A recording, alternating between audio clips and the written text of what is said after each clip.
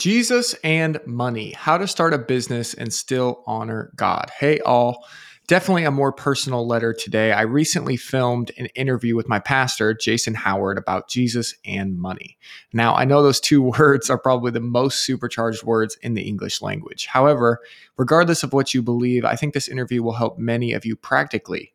It just went live a few minutes ago, and there's the YouTube link right there.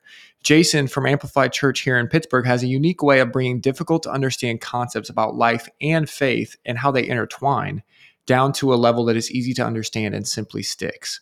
I told Jason at my wedding that I'm with him until they put me in the ground. That's a pretty bold statement, but that's how much I believe in the vision of Amplified Church and what they are doing here in Pittsburgh and around the world.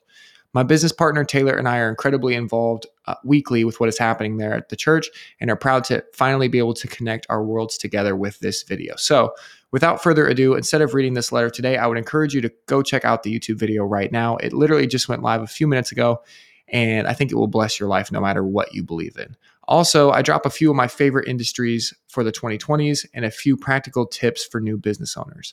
For those of you who are Christians or want to impact the world for the better, both of us drop practical knowledge about how to use your business to make a much greater impact than what you could make on your own. Anyway, that's all for today. Let us know what you think of the video in the comments on YouTube and smash the like button for me if you could. And make sure you share it with a friend or two if you enjoyed it.